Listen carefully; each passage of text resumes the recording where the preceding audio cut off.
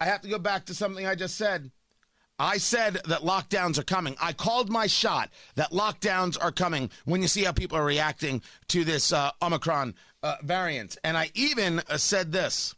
Yell at me, scream at me, make fun of my mother. Don't worry, Diane can take it.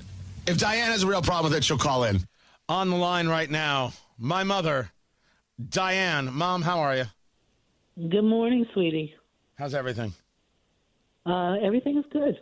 Were you insulted? Did people insult you when I said that lockdowns are coming? Because I'm convinced, Mom. These people, they don't stop, they don't rest, they don't quit. Lockdowns are coming.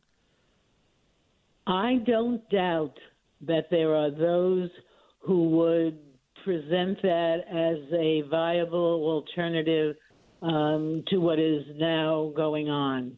However, I can tell you with my whole heart that they can't lock down me in terms of my mind and my ability to think.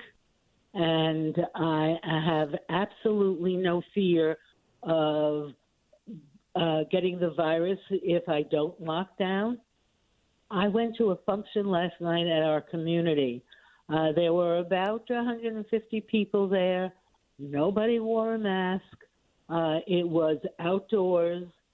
Nobody was afraid of anything. The topics of conversation did not solely revolve around the pandemic. People were going about leading their lives and trying to make something, work for them. They were all over 70 or 75 years old. These were the groups of people that should be most afraid, and they weren't. Is that why you moved to Florida? I mean, in the end, is that why you moved to Florida? Is that why I moved to Florida? No, but it was a choice of where I could move. I moved to Florida mainly for the weather.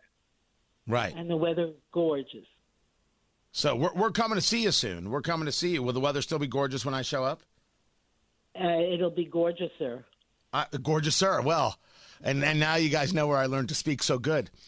This event that you went to last night, I have not seen your new place yet, and I don't even know the community you moved into. Was this some kind of swingers thing, Mom? Is there something you want to tell us? No, that's not the part of Georgia. I mean, the part of Florida that we live in. Oh, okay. You didn't move to that community. All right.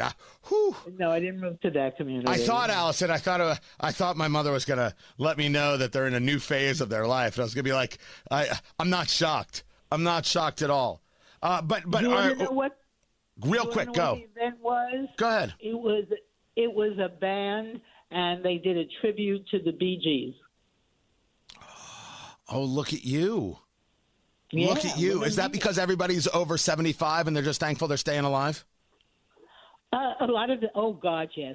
That has a lot to do with it. I mean, there are people talk about their problems and their doctor's appointments all day long. But yeah, you're one of those people. Pandemic. You have now officially reached the age that when I talk to you, it's a first to 10-minute conversation. I went to see this doctor. I went to see that doctor. Oh, you don't believe it. You wouldn't know. Look, I love you, Mom.